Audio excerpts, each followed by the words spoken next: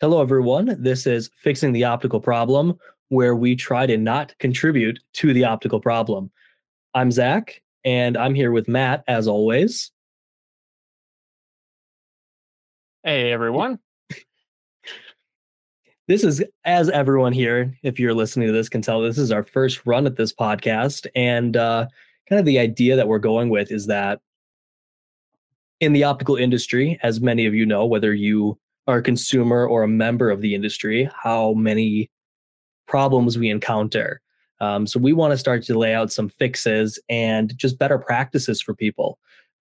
So today we're going to kind of go with who we are and why you may want to listen to us or may not for that matter. And you can make fun of us all you want, but I think there'll be some good nuggets in here for you.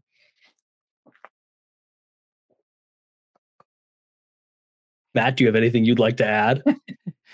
No, that's a good start. But yeah, let's go ahead. I'm going to let you chat and start with. So let's hear a little bit about who you are and why you got to this point where we want to actually address and fix the optical problem that we encounter daily, weekly, hourly, sometimes. Yeah, really. Hourly.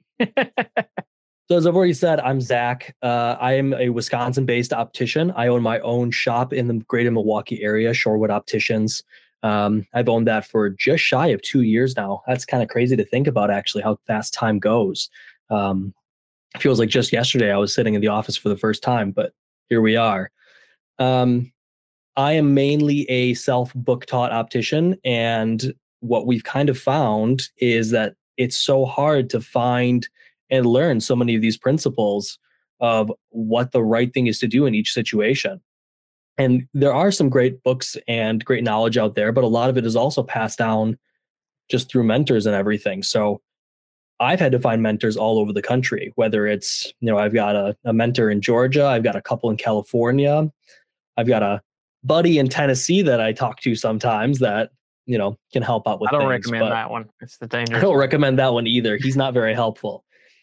As you guys will all find out very shortly how helpful he is, or not for that matter. So yeah, I'm born and raised here in Wisconsin. Been an optician now for just shy of 10 years, which is also crazy to think about.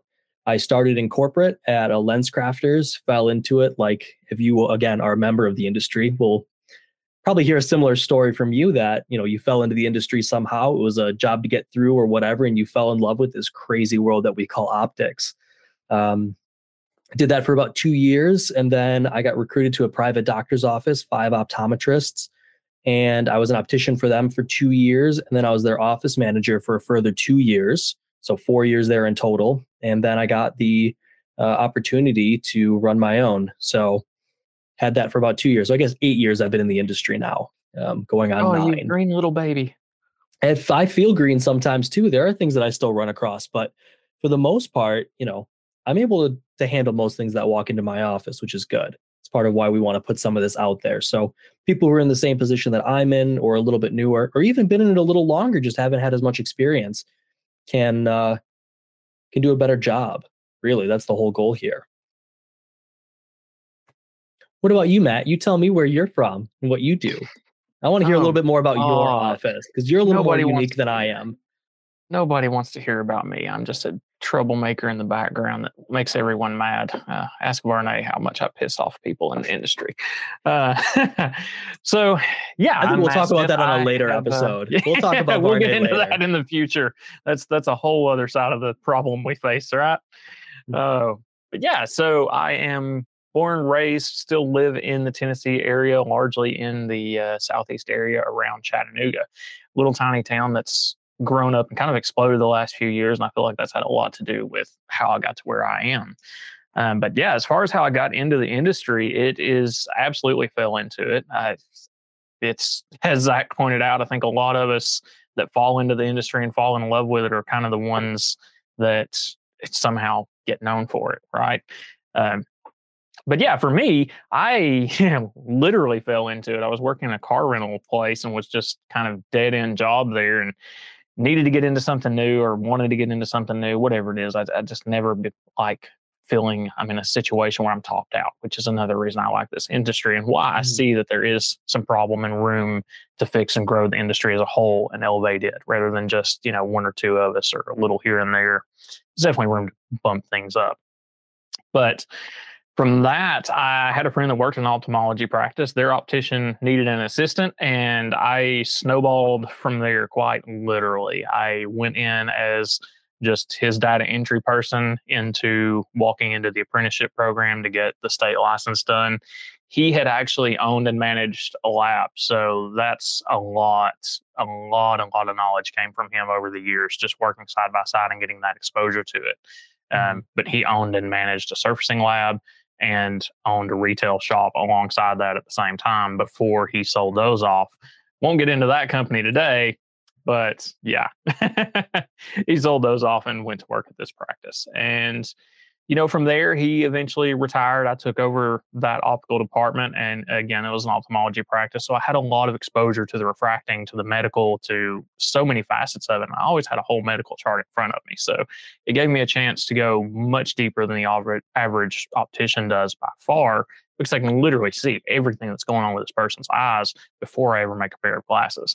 I still miss that some today, but there's not a whole lot we can do about that in retail. It's you get a prescription and you hope you know what can come from it.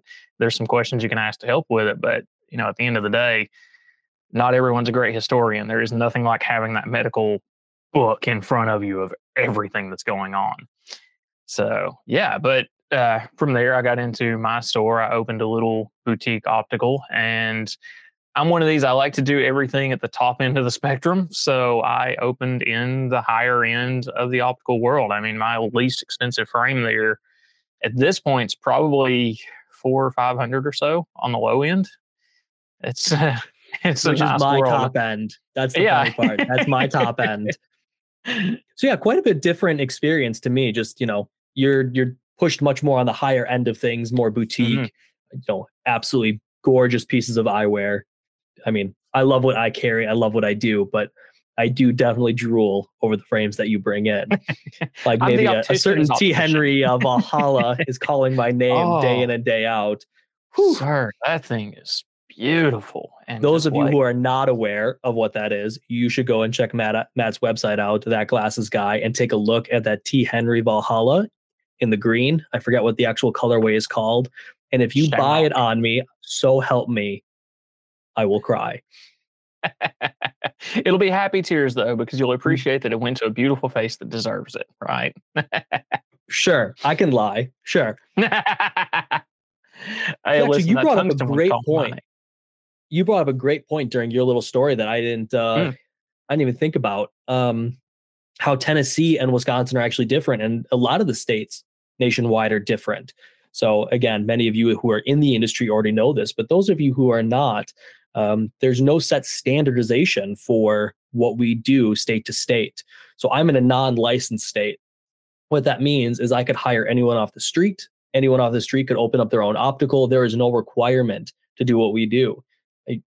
I tell people all the time in my office that, I could hire them the next day and they could be sitting in my chair selling glasses to the next person who walks in the door.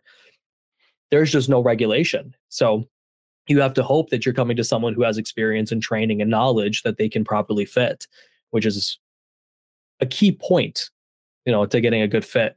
Whereas Tennessee is obviously different, Matt. You guys are a licensed state. You guys have more restrictions and more requirements for what's required.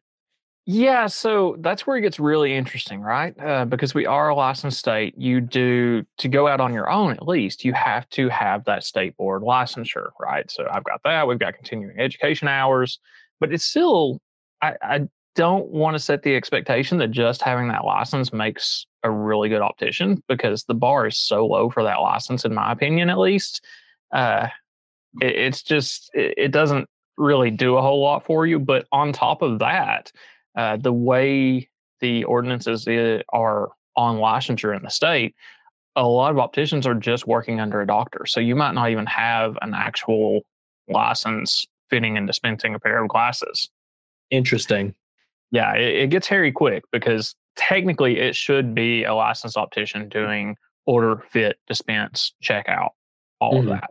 But a lot of times you wind up with a multi-tiered aspect. Like I know a lot of the bigger chains do this now, where you have a frame stylist, you might sit down with an optician for the actual ordering, but there's it's not There's a all difference done. there. Yeah. The interesting part, though, and I guess what I'm getting at is you guys at least have a baseline of knowledge. And I understand that the tiered aspect that there are frame stylists who are maybe doing more than they should be or fitting under a doctor's license and stuff. Not that I'm dissing any frame stylists out there. That's a lot Oh of no, what some of them are incredible. Hell, I've seen some stylists that do better than opticians, right? I wholeheartedly agree with that. And again, this is one of these problems, right? There's no actual, it's all over the place. You've got frame stylists who are better than licensed opticians. You've got licensed opticians who know far more than, non-certified or non-certified who know more than licensed. It's all over the board. And there's no. And then you've got what is better, right? Do you focus more on purely optics and nothing else, or do you balance the whole artistry of it where it's a little bit of fashion, a little bit of optics, and it's a whole multifaceted thing? Or the frame stylist that only cares about how it looks on your face. So there's a lot of ways to even determine what is good, right? Probably a topic for another podcast, my friend, because that is another problem. See, we're I don't even think 10 minutes in here, we're already identifying all of these issues and all of these inconsistencies of what's happening. But again, you guys at least have a baseline, and the ABO, the American Board of Opticianry, also sets out a baseline, the basic certification done through the NOCE, National Opticianry Certification Exam, if I'm not mistaken. Correct me if I'm wrong on the acronym, which unfortunately ends up being the end goal for a lot of opticians in many non-licensed states. So I carry my basic. I also carry the advanced certification, and I am well on my way to hopefully getting my master's designation within the next year or two here. That's kind of my big goal. And that's also something we can talk about as time goes on, what that means and how that's a differentiating factor. But I just think that's an important thing for us to touch on, is just that. Oh, for sure. The other thing that you mentioned that I just want to touch on is the medical and the pathology portion, how important that is if you're a consumer walking in, or if you're a optician, to be asking the right questions. If someone comes in with cataracts that are 6 months away from being taken out, and they've had a 3/4 diopter change. So again, for people who aren't in the industry, that's 0.75 change in your prescription, either up or down. May look like a big change to the optician in front of you, but you may not see any different with that change. That's part of why I trail frame in my office almost everyone who walks in the door, is to see how different that prescription is, see what their perception of it is. It's very important. Oh yeah, and that's a great point too, because you'll hear doctors all the time. There'll be, it's this quarter doctor change, and they're like, "Oh, well, that's no difference. Don't even bother getting your glasses." But I've seen that same chart right in front of me, and it's an entire line of vision better, which is not a small change, right? Some people That's are very super sensitive to significant. that quarter. Mm-hmm. Yeah, it's very, very significant. And my wife is actually a great example of that. She is 20/40, and if you give her a quarter more, she's 20/20. She has a 3-line jump with a quarter. That's impressive. I don't think I've run into that before. It's one of the weirdest things I've ever seen. I sat in the exam room when it happened. It was both the doctor and I just like jaws dropped, because we were not expecting that. We were expecting to have to give her nearly a diopter more power, quarter shift. Wow. So that is why we trial frame, just to double check things. And then consumers, you get to make the decision on your own. You can decide that, yeah, wow, I really do see a lot better, or I don't see better. Maybe I hang on to my glasses for a year, or, I don't like this frame anymore. Let's do a style change. Or, yep, my lenses are scratched to all get out. I really should be getting a new pair. There are reasons to get glasses without changes, but I like for it to be your decision. I don't want to sit there and hard sell you on a pair of glasses. I think that's a disservice. No, that's just setting up for failure all around. Like, if there's no point, there's no point, right? Nobody wants to shell out $2,000, $3,000, $4,000 or whatever just to get a pair of glasses, just because somebody maybe at your office, Matt. I'm talking $300, $400, $500 at my office. Well, I threw that in there, right? Yeah. Okay, whatever. Must be nice. Anyways, Sometimes. I'm not quite sure how long we've been going so far here. Matt, you have any other pieces that you'd like to talk about, maybe about why you're so passionate about the industry or why you want to be fixing these problems? Because they truly are problems. Oh, that's a really good question. And I think for me, a lot of it is because I have seen that side of it, right? I have taken, well, I guess I didn't get into my journey as much because the store I took over was a very, very basic optical store, right? The optician was decent. There was nothing bad on that end of it, but it's just, I got very in love with the whole multifaceted side of it, right? Like I mentioned earlier, there's all these different aspects you can take into a single fit. And I really think that's overlooked as we're fitting glasses. You get maybe stuck on one thing, right? Rather than actually looking at the whole picture of it. And I think that's a lot of the problem as well as, not having even the baseline knowledge to realize there are all these pieces that need to be looked at to make everything really work together in a beautiful way, both looking at it and looking out of it. Absolutely. Yeah. I mean, glasses is not just as simple as slapping a pair of lenses into a frame and hoping that it's right. There's a lot more that goes into it. Which, looking at those, Mr. Sir, I think that those need to be cleaned. Well, I just was looking at that myself.